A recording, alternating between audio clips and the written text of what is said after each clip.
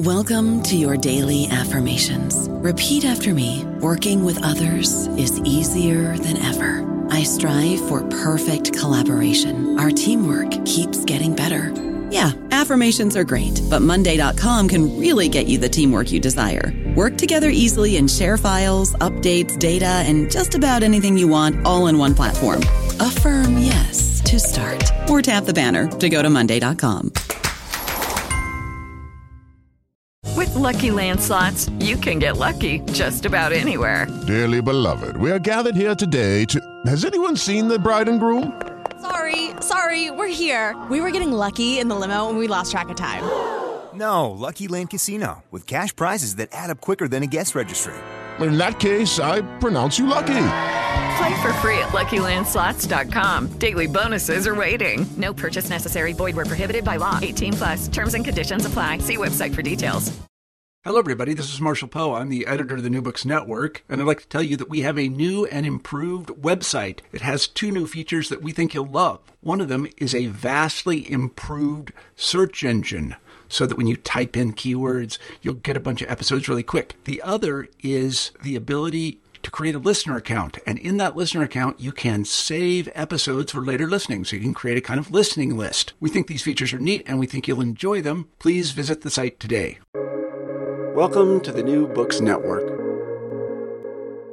Hello, and welcome back to New Books in Political Science, a podcast channel on the New Books Network. I'm Lemis Abdelalti from the Maxwell School of Syracuse University. Today, I'll be talking to Rohan Mukherjee about his book, Ascending Order, Rising Powers and the Politics of Status in International Institutions, which was published by Cambridge University Press in 2022. Rohan, welcome to the show.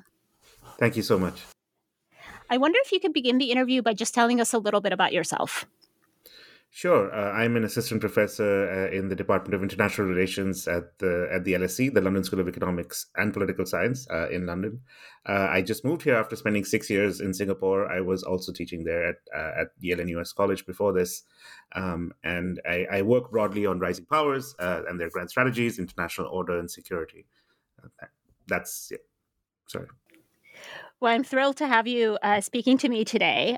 So we're talking about your book, Ascending Order. How did you come to write this book?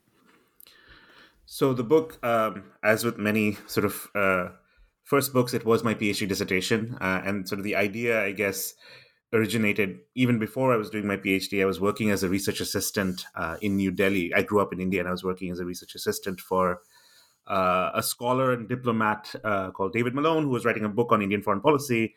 And in the process of that, I started to sort of discover, looking at Indian history sort of in the 20th century, how status conscious India was as a rising power. And that got me thinking, is this an Indian thing? You know, is it unique to India, or is it something about post-coloniality? You know, it's an argument that other people have made as well. Manjri Miller has a book on this. And so I sort of, you know, when I started the PhD, I was interested in this question, and I started reading about other countries, especially China, which, you know, everyone was sort of studying at the time and still is. And I read about Chinese foreign policy, and many scholars of China were saying similar things, that, you know, China cares about status, its place in the international order, and so on. So I started to sort of think about whether there's something about rising powers that makes them status conscious, that sets them apart in some way, that makes them, you know, think in these ways, and how this might impact international politics. And so I was also fortunate at the time that, you know, others like Stephen Ward and Michelle Murray were working on this topic, and I sort of learned a lot from their work. And I thought about, you know, international order as the space in which these countries contest, you know, their position in the sort of international hierarchy that exists, you know, between the great powers and everyone else in global affairs. And so that's sort of, you know, the intellectual background of the book. And I worked on it for my dissertation. I spent many years after that revising the dissertation into a usable book manuscript. You know, it's always a long process, and COVID got in the way, and there was all kinds of challenges. But in the end, you know, it was probably from inception to completion, literally a 10-year process, you know. Wow. Well, I can certainly tell similar stories about my own book. But I think the good news is that the result is a very compelling and very strong book. Certainly worth the time that you spent on it. So as I understand it, the central question in the book is, why might a rising power challenge or accept the international order? And of course, you're not the first person to look, at these questions. So I wanted to ask you, what are the gaps in the existing approaches to power shifts? Yeah, the book is, as you mentioned, centered on sort of these two puzzles, right? Like why should why does a rising power frequently challenge an international order that has enabled its rise? I mean, but logically, if a system or a set of institutions is working for you, you typically wouldn't think that it's rational or reasonable to challenge it. And on the other hand, there are occasions when rising powers will accept onerous institutional arrangements or an international order that seeks to restrain them. And again, they do this at great cost to themselves. And it's sort of hard to make sense of that without thinking about things other than a country's material interest, right? That's kind of in a sense, a big focus of the book. But in terms of gaps, so in thinking about this, and obviously people had thought about this question and they had sort of asked these questions, but in a very siloed way. Most of the sort of literature on rising powers focuses on conflict, and so they always ask the question about challenge.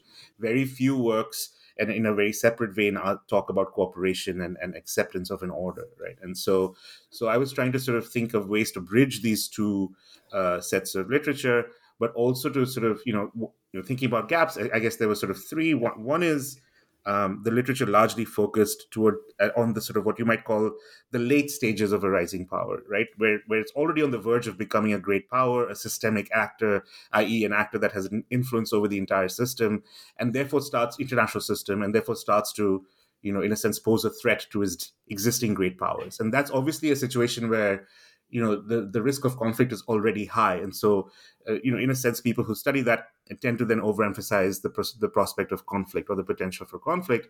But it doesn't really get at this question of why are they even dissatisfied to begin with? Why are these countries that are rising up within an order dissatisfied with their position or the nature of the order? Right? The second gap I thought was, again, this idea that, we didn't have a good sense and maybe we still don't after my book, but I thought we didn't have a good sense of the conditions under which these countries would cooperate or challenge the international order. We had accounts of when they would challenge and when they would cooperate, which were separate, but they weren't necessarily unified into one theoretical framework. And finally, a lot of the work out there didn't also fully theorize the nature or the content of international order. It's often assumed to be very, vague, just a set of principles or some kinds of norms, or just reduced to sort of the global, distribution of power between countries, right? But in fact, the way international order actually works is it works through a number of international institutions.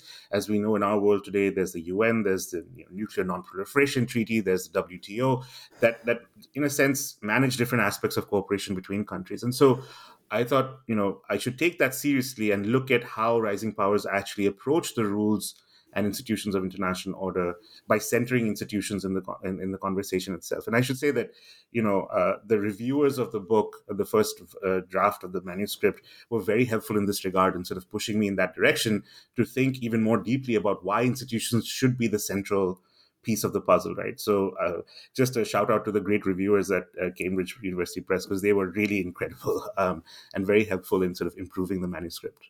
How wonderful to hear of an instance where reviewers were actually helpful, right, to the process. So as you hinted at earlier, the concept of status is very central to your analysis in the book. So how do you understand this concept? Yeah, so status typically, again, in the way people have thought about this, gets referred to as a set of valued attributes, right? Things that states want to acquire. You might call them the accoutrements of great power, the sort of having a big navy, an aircraft carrier, or some people have worked on things like hosting Olympics or prestige vanity projects that states engage in. And those are all, attribute-based kind of things that may contribute to your status. And again, in the realm of sort of rising powers and great powers and all of that, when you focus again on value-based or attribute-based values, as the basis of status, you tend to then end up again in that realm where countries are acquiring military capabilities to gain status, which then brings them into some sort of conflict or security dilemma with existing countries. And so you're again loading the dice in some ways in favor of a conflict oriented or prediction that countries will be in conflict. And so I try to step away from that and reconceptualize it as something perhaps a little bit thinner, which is to say status as symbolic equality. The idea that these countries that are rising know that they are essentially not as powerful as the great powers. That's very obvious to them. But they would like to be recognized symbolically as equals of those powers, because they see themselves as future, great powers in some sense, or managers of the international order. And so they want that recognition that affirms their sense of self, as it were, as being important countries. So symbolic, and I say symbolic because symbolism is not empty. It is always full of meaning, and it means a lot of things to different people, different groups, different countries, and so on. And one of the venues or avenues through which symbolic equality is most accessible is the international order, in particular the international institutions that compose that order, right? And so when these countries are looking at these institutions, they are looking at the rules of these institutions and the procedures and how these institutions are run, who gets to be a member, who gets to be part of the inner circle, how are countries treated in these institutions, and they're making judgments about their own position in the international hierarchy, and sort of judging whether they are treated as equals or not of the great powers. So ultimately, what that does is it frees us from either loading the dice in favor of security when we think about what contributes to status, or also sort of allowing us to do comparisons across historical time periods. Because again, what attributes constitute status vary depending on when you are in history, right? What you're looking at. But when you think about it as symbolic equality, that is in a sense not context dependent. You can actually then go back in history and see what, whether countries thought of themselves as equals or not, 100 years ago, which is also what I do in the case of, the US and Japan in the book. Fascinating. So in the book, you argue for an approach that you call institutional status theory. Can you walk us through this theory?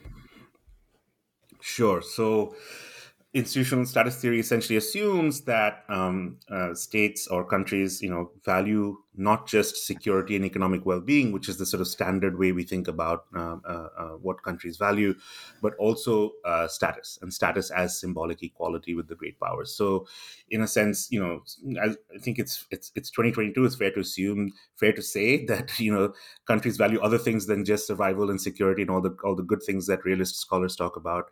I think it's more complex than that, and I think the question really is not whether they uniformly value one thing or the other. I think it is that, under what conditions do they sacrifice some amount of security to attain status or some other goals, and vice versa, right? So countries are always making these trade-offs. And so the theory is about that, which is at what moments will a country sacrifice its material well-being or take risks or pay costs to gain some sort of status or recognition in the international order. And so I argue that there are, to gain or maintain, right, something that they already have. And so I argue that there are essentially two factors that make a difference in this situation, and they are institutional factors. One has to do with who gets to be a member of the inner circle of the core institutions of an international order. And so by core institutions, I mean institutions without which the order would not really make sense, or would not even survive, as it were. So they largely have to do with security. And that's kind of the area that I focus on. Of course, order exists in a whole variety of other areas, economics and climate and all of that. But when you go further back in history, most orders in the 19th century, starting in the early 19th century, which is really the period from where people start studying international order, were focused on security and managing conflict between great powers. And so I look at the core institutions of an order, and I say, and I argue that what matters is whether the inner circle of these institutions is open to new members joining. That's one consideration. And the other consideration is whether the rules of these institutions are procedurally fair, in that are they unbiased? Are they not singling out a rising power for any particular reason? And are they consistently applied across, the great powers and the rising power in question? So one thing to be clear about here is that the rising power typically does not care about whether an institution is generally fair, right? They don't care about other countries per se. They are selfish actors. They care about their own inclusion in the club. And that's really what I focus on.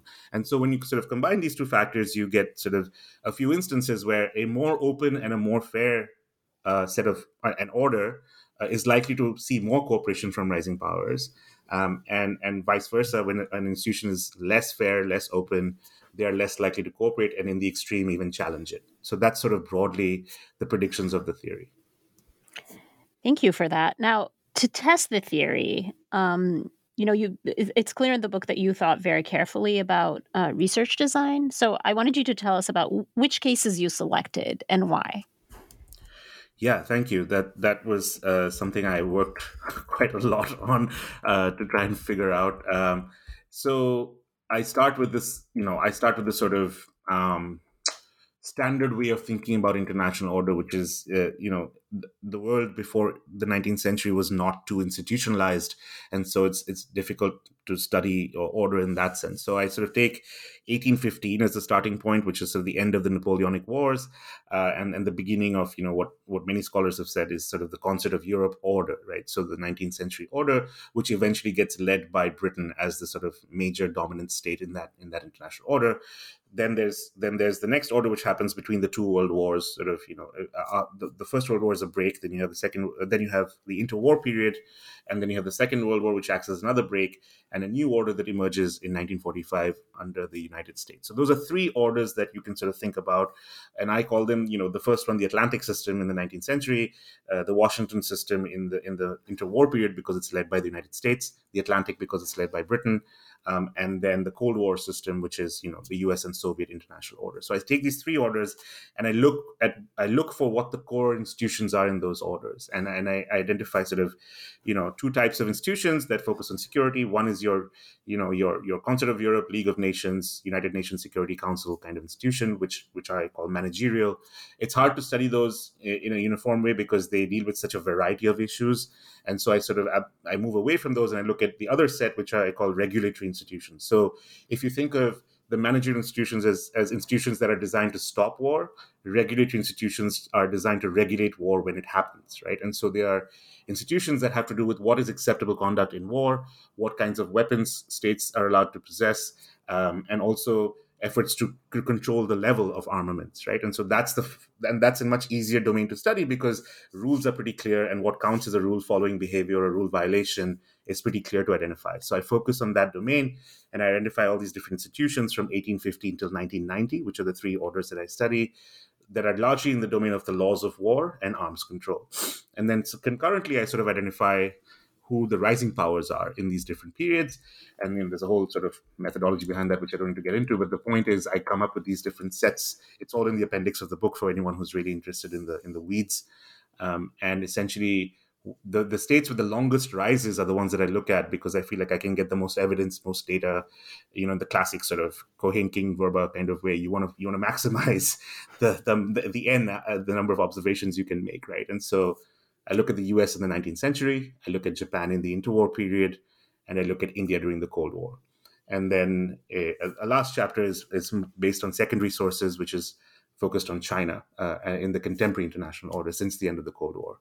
So that's really the research design. That was a lot, but hopefully made sense. It did. Thank you for that. So you mentioned secondary sources that you use for the case of China towards the end of the book. But what sort of research did you do for your main cases here, the United States, Japan, and India? Right. So those were based on primary archival sources. I collected documents from the National Archives in College Park in Maryland, in the Library of Congress in Washington, D.C., the National Archives of India in New Delhi, as well as the Nehru Memorial Library in New Delhi. So those are the sort of four sites that I spent a lot of time at. And as a grad student, it was a lot of help from friends, people lending me their car to drive to the archive, and people putting me up in their homes and stuff like that. It was really an amazing experience, really, to have the kindness of so many people to help me get to do the research. And the Japan case is particularly interesting because I don't speak Japanese, I don't read Japanese, but in the course of researching, and so I was kind of a bit dejected that I'd have to have secondary sources for the Japan case. And then while I was doing the research for it, I found this sort of brief mention that essentially the US government had set up a cryptographic unit in 1919, I think, and their job was to essentially intercept Japanese cables being sent from the embassy in Washington back to Tokyo and to other embassies, to decipher them, to crack their code, and then to translate them and give them to the State Department, to the Secretary of State, right? And they were doing this in almost real time, with a lag of 2 or 3 days during the Washington Conference, which is the real focus of the chapter on Japan. And so I dug around, and no one had really looked at these cables before, barring one historian of intelligence who mentioned a couple of them in his book, which was largely about the individual who set up that cryptographic unit. And so I dug up these documents that were essentially translated cables that the U.S. government had collected, and it was just an incredible source of the deliberations of the Japanese government over this conference, right? And the U.S. negotiators were getting the same information while they were at the conference. This is what made them so confident that Japan would agree to certain proposals, because they knew what Japan's reservation points were, right? What their lowest, or what they were willing to accept, essentially. And it's interesting that after that success, when Henry Stimson became the Secretary of State, he actually shut it down. He said, famously, he said, "Gentlemen don't read each other's mail." And so he shut down that unit. But then after the Second World War, it was revived, and it eventually evolved into what is today the NSA, right, the National Security Agency. So the original thing was called the Black Chamber. It was just a fascinating story. I mean, I'd love to just write about that someday, but so the empirical research was really exciting and super fun to do. That is so fascinating to hear. So let's dive into your cases. Now, your first case, as you mentioned, is the United States and the Atlantic system of the 19th century. What are your findings there? Sure. So the U.S. case is interesting. I think it's an important one to have in the book in particular because, at least for a couple of reasons. One is it tries to sort of puncture the myth that the U.S. was not a status-driven, status-conscious country before, the turn of the 20th century, right? That the U.S. was somehow isolationist, or didn't really think about, its global role and so on. And really, I mean, that's a myth largely among IR scholars and political scientists, right? Historians have for the longest time understood that the U.S. was actually really obsessed with a lot of these things and was definitely out there fighting wars, at least on the American continent, if not in other places as well. So it sort of tries to take on this task to show that the U.S. was an extraordinarily status-conscious power in its early years, in the early 19th century. And it also, I think, is important because it sort of places the U.S. as one among a set of rising powers, that in a sense it's a generalizable thing, because when we talk about rising powers today and their status consciousness, it's often talked in very sui generis terms that, China's like this or India's like this. And the book, I hope, shows that actually rising powers are like this, and the US itself was at some point like this, whatever that this is. And so in a sense, it is ultimately a more generalizable thing that states behave like this when they're particularly sort of on the outside of the international order, as it were, when they're excluded. And inclusion and exclusion is really the core dynamic here. And so the chapter, broadly speaking, sort of starts in the sort of 1820s and looks at how, as the U.S. emerges after the War of 1812, which ends in 1815, and starts to rise, becoming richer and more powerful over time, starts to develop a sense of a desire to sort of join the club of great powers, right? And so the U.S. thinks about what the best way to do this is, and largely this is John Quincy Adams, who's at that time Secretary of State and then President, and he and other leaders sort of think that the U.S.'s main contribution should come in the area of international law. And at that time, that would be a mark of civilization. This is a time when, civilization was an obsession of European countries and also countries that were seeking to join the European club. And so they thought, we should modify international law. And the only domain really where international law was robust was maritime law.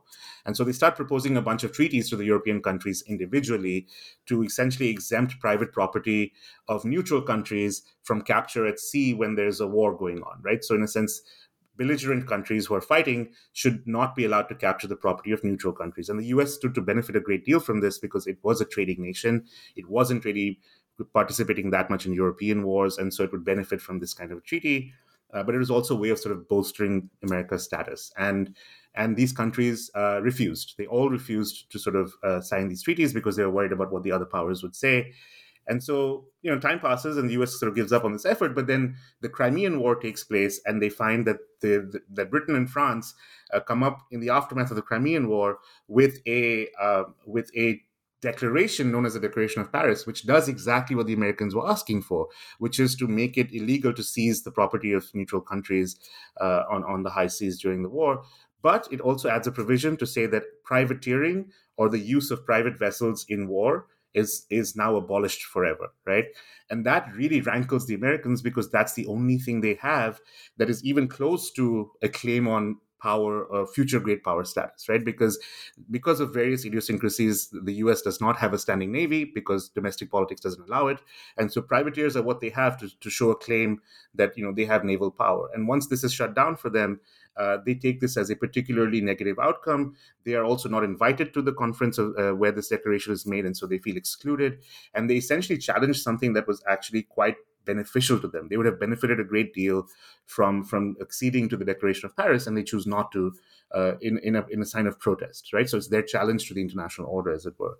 And by the end of the 19th century, they are the one of 2 or 3 countries left. In fact, they are the only country, if I recall correctly, and I think Venezuela, which is sort of compelled by the US to also not sign. All the other countries in the international system sign this declaration, and it becomes the first universal instrument of international law. But the US doesn't, and so it remains this very interesting outlier. And I argue this is largely for status-related reasons. I don't know about you, but I'm very busy and I don't have a lot of time to cook. That's why I subscribe to Factor. Eating better is easy with Factor's delicious, ready-to-eat meals. Every fresh, never frozen meal is chef-crafted, dietitian approved, and ready to go in just 2 minutes. You'll have over 35 different options to choose from every week, including Calorie Smart, Protein Plus, and Keto. These are 2-minute meals. Factor meals are ready to eat and heat, so there's no prepping, cooking, or cleanup needed. They're flexible for your schedule. Get as much or as little as you need by choosing your meals every week. Factor is the perfect solution if you're looking for fast, premium options with no cooking required. Sign up and save. We've done the math, and this is important. Factor is less expensive than takeout, and every meal is dietitian approved to be nutritious and delicious. Head to factormeals.com/NBN50 and use code NBN50 to get 50% off. That's code NBN50 at factormeals.com/NBN50 to get 50% off. So your second case focuses on Japan and the Washington system in the interwar period, as you told us. Can you tell us about that? Sure. So the Japan case is interesting because a lot of people sort of study the 1930s as the moment in which Japan really gets frustrated with its position in the international order and starts to challenge it. But I think the chapter shows, and I hope it shows, that the roots of those feelings actually lay in the 1920s, right? And so although people often point to the Great Depression as the moment in which things sort of changed and a lot of countries became hostile and protectionist and started having economic anxieties, my argument is that actually Japan's exclusion was already set in stone in the 1920s. And it was only a matter of time before they built up the ability to challenge the international order during the Pacific War that took place during the Second World War. And so there we find, in a sense, a persistent effort by Japan to be recognized again as an equal of the great powers. It starts in the Paris Peace Conference after the First World War in 1919, when they request a simple clause that says all nations are equal regardless of race, right? So they ask for a racial equality clause. And famously, Woodrow Wilson is the one who tanks it. President Woodrow Wilson of the United States tanks this proposal at the Paris Peace Conference. And he uses some very unfair methods to do so. There is a sort of majority vote, and he says, oh, no, we must have unanimity. And so he changes the procedure to sort of keep the Japanese out in this regard. And so there's already sort of a little bit of frustration building among them, but then remarkably, the Washington Conference sort of erases a lot of that, right? So because at the Washington Conference, and this is really strong evidence for the fact that when an international order treats a rising power in an open and fair manner, the rising power will cooperate a great deal, right? And so at the conference, Japan is included among the big three, along with the United States and Britain. The Japanese negotiators, who are very senior, who arrive from Tokyo, are repeatedly told by American negotiators that their view really matters, that, that nothing will be decided without their concurrence and so on.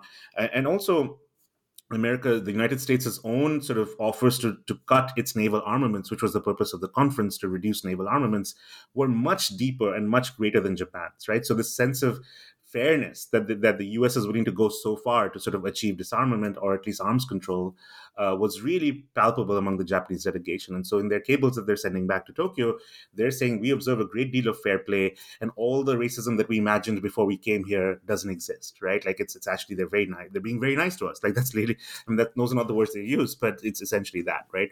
And so they sign on to some very onerous conditions, including, an unequal ratio in the construction of warships. So famously, Japan was capped at 60% of the individual capacities of Britain and the United States. This was seen as a compromise that was worth making because it was a fair order at the time, and Japan saw a seat for itself at the table, right, at the high table.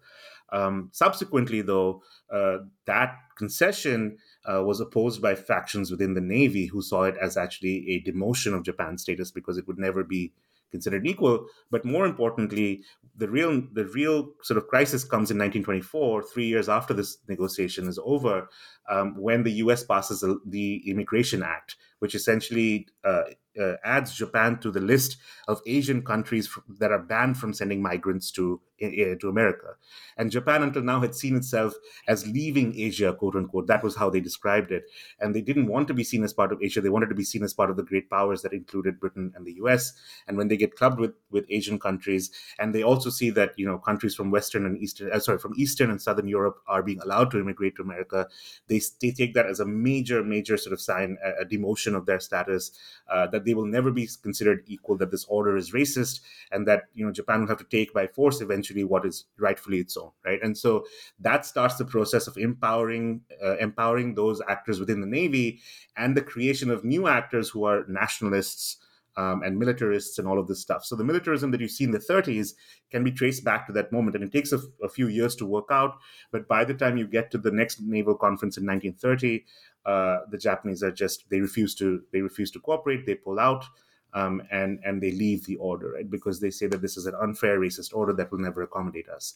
So again, you go from this sort of cooperation to challenge, largely because of exclusion. Thank you. So moving to your third case, that one looks at India and the International Order of the Cold War. Can you summarize those results for us? Sure. So similar dynamics as the other two cases, which is, when the order is open and fair, India cooperates, and when the order is sort of closed and unfair. And in between, when it's either partially open or partially unfair, India tries to reform, right? That's also what we see in the other two cases. But basically, this starts in the sort of mid-1950s with the negotiations over the International Atomic Energy Agency. So that's the nuclear order is the main pillar that I'm kind of looking at in this order, as opposed to naval arms control in the previous one and sort of maritime laws of war before that. And essentially, when the U.S. decides to sort of negotiate the IAEA, initially the U.S. invites only its allies, right, to do this, sort of Australia, Canada, Canada, and a few other countries, right, that are U.S. allies. And India sees this immediately as a sort of ploy to create a club of haves and have-nots, right? This is the language that they use. They say that it is essentially a form of post-colonial oppression or colonial oppression of post-colonial countries and so on, right? And so they object very strenuously to this kind of initial framing.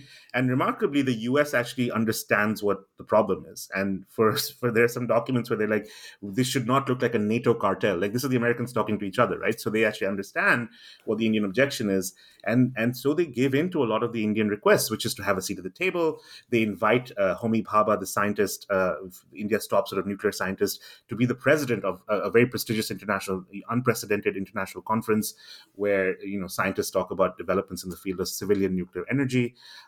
They also accede to India's demand that there be a sort of semi-permanent governing board of the IAEA that is made up based on geographical quotas rather than technological advancement, which really shifts the conversation and allows global South countries to sort of have a say. But really, it's about India having this sort of semi-permanent role in the IAEA, which it does to this day, by the way. And so they're very satisfied with the way the IAEA negotiations turn out. So they are very cooperative going into the 1960s into another institution that's part of that order, which is the 18-Nation Committee on Disarmament. And there you see India really going forward and saying, yes, we must have non-proliferation, we must have disarmament, nuclear disarmament, we support all these things. But as the sort of, and they're instrumental in the passing of the Partial Test Ban Treaty of 1963.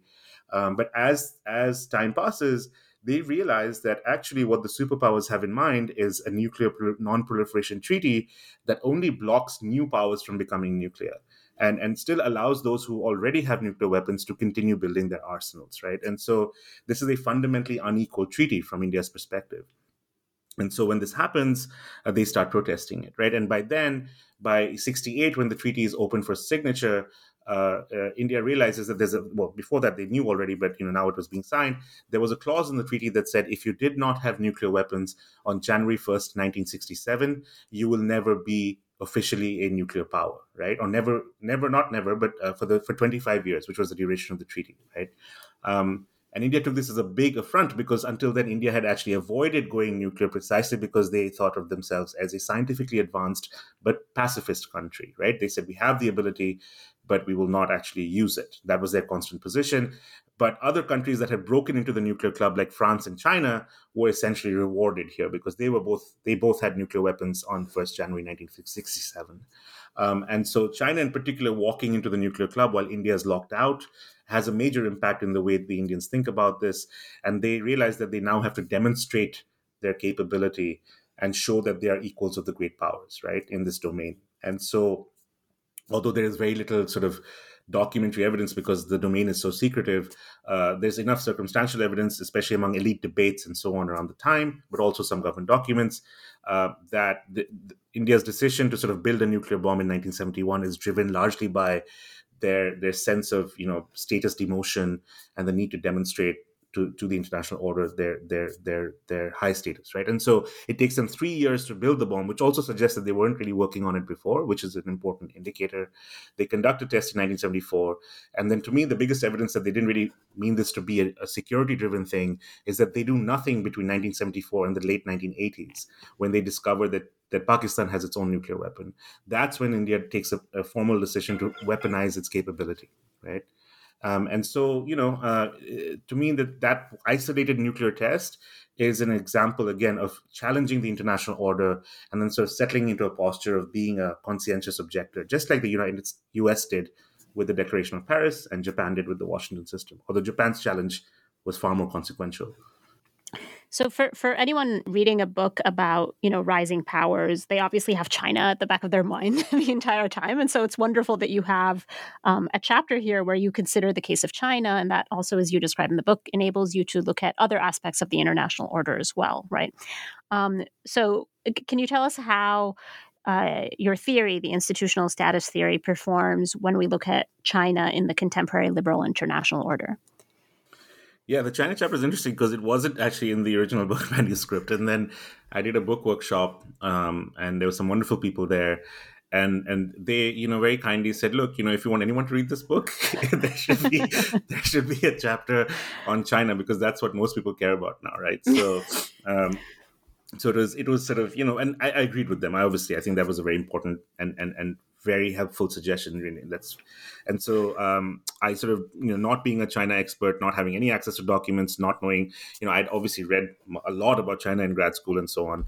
I did a lot of secondary research for this chapter, and sort of there's some great people out there, Rosemary Foote and Evelyn Goh and other people writing about China, and their work is just fantastic. And so, and they come at it from this interesting perspective as well on order and status and so on. So I was able to sort of build on that, and the argument, or at least what I find. So what I do in the China chapter is slightly different, which is in the previous chapters I look at one international order and one institution over time, but because the sort of post-Cold War order is so complex and has so many different institutions, I look at China across issue areas, right? This also enables me to kind of have a more comprehensive coverage, I guess. I think, and that, and I agree. I think that's sustainable, or that's possible, because after the end of the Cold War, the US's imprint is much more prevalent across all institutions. So it's possible to say that there are similarities across issue areas to some extent, at least in terms of US dominance. And so I don't need to isolate an institution and look at it, over time. So So I find essentially that there are in areas of the international order where core institutions, are largely open to China's leadership and that have procedural rules that treat China consistently and equally with regard to the United States and its allies.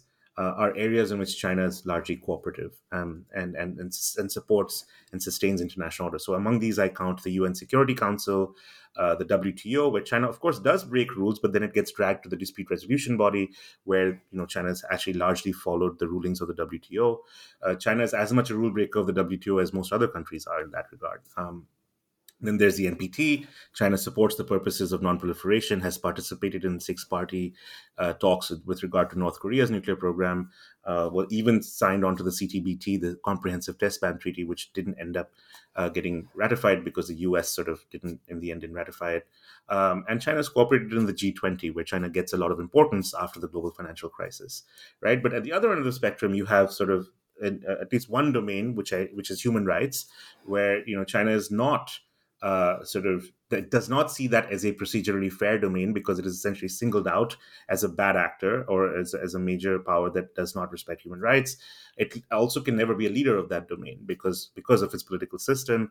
And so in that domain, China has actually sought to delegitimize what the Western conception of human rights is. And so you see China's participation in the UN Human Rights Council. It's to push for more universal approaches to say, and I don't mean universal in terms of rights, but to say that all countries should be subject to review, not just those who we call offenders in some sense, right? So, and China releases its own reports on human rights in the United States, where they talk about Black Lives Matter and police violence and all of that, right? So it's an interesting way of sort of reversing that discourse, as it were. And then in between, you have these domains where these are sort of where China seeks to reform international institutions because they are either partially open or partially unfair or partially closed, right? And those a broad set of things. But I include in there like the IMF, the World Bank, but also where China is essentially relatively fair institutions, but China has been trying to get leadership of those institutions through an increased vote share. And the US has been consistently blocking that. And so there's also this effect where after a certain point, China gets fed up and starts its own institution. And so the Asian Infrastructure Investment Bank is an instance of that, which actually just replicates what the ADB and World Bank do. But it is a place where China can be top dog, right? That's essentially. And then at the other end, you have the sort of institutions where China sees them as essentially open to its leadership, or at least they are just by nature open to any country's leadership, but they are essentially based on procedures that are unjust or unfair from China's perspective. And here I include the climate change regime and maritime law. And so, the climate change regime is fairly clear. India shares this view with China as well, which is that they both agree on the importance of climate change mitigation, but they disagree on the basis of calculating emissions, right? They argue that emissions should be calculated historically and not just, in the present. And so there's a sort of climate justice framework, as it were, that they use for this.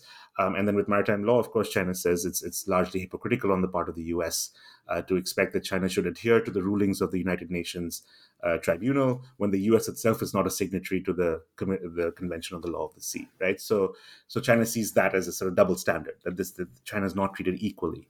So these are this is the sort of broad picture that emerges from the research that I've done for the China chapter. And the takeaway here is there is no singular sense in which China opposes or accepts international order. One has to disaggregate it and think across institutions and issue areas, and status emerges as an important variable in all of this. So what would you say are the policy implications of the book? That's a great question. I do talk about this a little bit towards the end, and I think it's tricky. I think that the policy implications, if you are a great power that seeks to preserve the international order, you really should be paying attention to the status claims and the status ambitions of rising powers. It's possible that you may design institutions that are essentially, they have one purpose perhaps, which is to, curb a certain type of armament, ban nuclear weapons, etc. But it ends up having the opposite effect in that, a non-proliferation treaty produced another nuclear power, which was India, right? It's literally the opposite effect. And so if you don't pay attention to status, you'll end up with these sort of perverse consequences in institutions that are largely just focused on, material things like security and economics and so on. And so that's sort of one lesson. And what that really means here is it's partly about the sort of the nitty gritty procedural aspects of negotiation. So, interestingly, during the Washington Naval Conference, the Japanese were very pleased that they were allowed to, or made to, and asked to, and invited to sit at the top of the table with the Americans and the British, right? And conversely, the French were really upset that they were relegated to further down the table, right? And so there's this instance where the French lead negotiator complains after the first day, and they have to shuffle people around and move them up because they're like really upset at where they're seated, right? So procedural stuff, like little stuff like that, can have important effects, particularly at a time when broader status is being contested, right? And this is a point that Bill Thompson makes very well. So there's that small stuff. But then there's the bigger stuff, which is the membership of institutions, the fact that, think about the three top big IFI, international financial institutions. The World Bank has never had a non-American head. The IMF has never had a non-European head. And the Asian Development Bank has never had a non-Japanese head, right? China and India look at this and they ask themselves, what place for us in this international order, right? So those things are symbolic, but they do matter, right? Similarly, with regard to India, the permanent membership of the UN Security Council becomes an issue, and and veto wielding permanent membership. And so all of these things suggest to these countries, these rising powers, that there's no place for them. And so if you're a great power, you need to be making place and allowing symbolic victories once in a while. Simple things like if China wants to set up the AIIB, don't boycott it and make your allies not join it, right? I mean, that just suggests that you are not going to make room for China. So it's, in the 2000s, in the early 2000s, the US had this narrative that China should become a responsible stakeholder of the international order. But they didn't actually make room for China to become a responsible stakeholder. They still maintained control of all the levers of status in the order, right? And so, of course, it's very true that China has benefited a great deal from this order, but the point stands that, in a sense, that's not, material benefits are not the only things rising powers care about, right? And so they look at this. So in a sense, if you are a great power, you should be thinking about how to accommodate the status concerns of rising powers, and sometimes that does require symbolic concessions, right? In the current scenario with China, I think that the time has passed. I think if there was a time for those kinds of concessions, it was in the 1990s when China was still a rising power. Now I'd say it's much closer to being a great power, if not already. And there's a lot of debate about whether it is a great power. But there's still scope. If you're competing with China, as now the Biden administration is doing, there's still scope for recognizing the status claims of other rising powers like India and Brazil, right?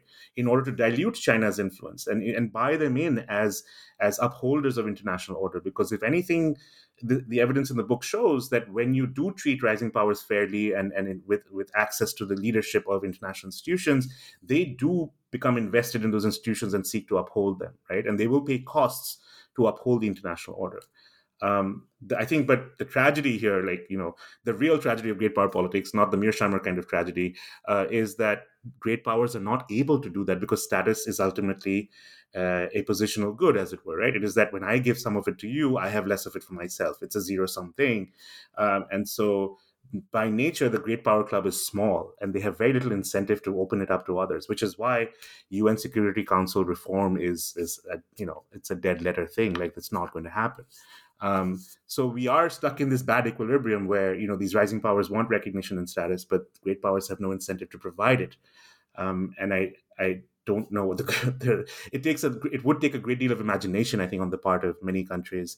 I guess one lesson here also is that China should be pushed in institutions to do more where it actually does cooperate, right? Where it sees itself as a stakeholder, the UN, the WTO, and so on. China can be pushed further because it's already inclined to cooperate. But perhaps some concessions are then required in other areas, such as the IMF and the World Bank. So again, a sort of issue linkage strategy, but focusing on status. Right? I really appreciated your thoughtful response there. So, Rohan, we've taken up a lot of your time. So my final question to you is, this book is now out in the world. It came out this year, 2022. Congratulations again. What is it that you're working on now? Thank you. Yeah, I mean, having the book just come out and change jobs, I feel like I'm so exhausted. I just sleep for 6 months. But you've earned it. Yeah. I mean, so I'm working on this really nice project with Manjari Miller at BU and Adam Brewer, who's at Harvard, the PhD student. We're essentially looking at the historical evolution of India's military strategic culture. So how the Indian military thinks about strategy, right? And we've collected these And we're trying to sort of look at whether decolonization acts as a radical break in the way the Indian military thinks about strategy, because it's the one institution where you see the most institutional continuity, because, there's lots of officer training, et cetera, that still went on in the 50s and 60s. And so we've collected all these sort of military writings in military journals by officers, both of the colonial army and the post-colonial army. And we're trying to sort of use these fancy machine learning methods, which I don't understand, but, Adam does. And so we're working together, I highly value those methodologies. And so we're working together to sort of see what we can learn through topic models of how these individuals were thinking about these issues. And then for the second thing, I'm starting to think about a next book project, because, you're not supposed to rest after the first one. And I'm trying to think about how the desire for status plays into the technological choices that rising powers make, because technology is now such a big thing. And so I was trying to think if I can make a contribution to that literature, thinking about the types of military technologies that they choose to invest in, and what the desire for sort of demonstrating scientific prowess says about those choices, right? I think they are more constrained than the great powers who don't have to necessarily do that. And so that's just very, very early stage thoughts on a thing that I probably haven't even said to anyone else. So first, you heard it here first, I guess. And if I don't end up working on this, I'm really sorry, but this is what I have right now. Well, that's an exciting scoop, I guess, for the New Books Network. But those sound like great projects, Rohan. I really enjoyed our conversation. Thank you so much for being on the show today. Thank you so much for having me. The book is Rohan Mukherjee's Ascending Order, Rising Powers and the Politics of Status in International Institutions, published by Cambridge University Press in 2022. Thank you for listening.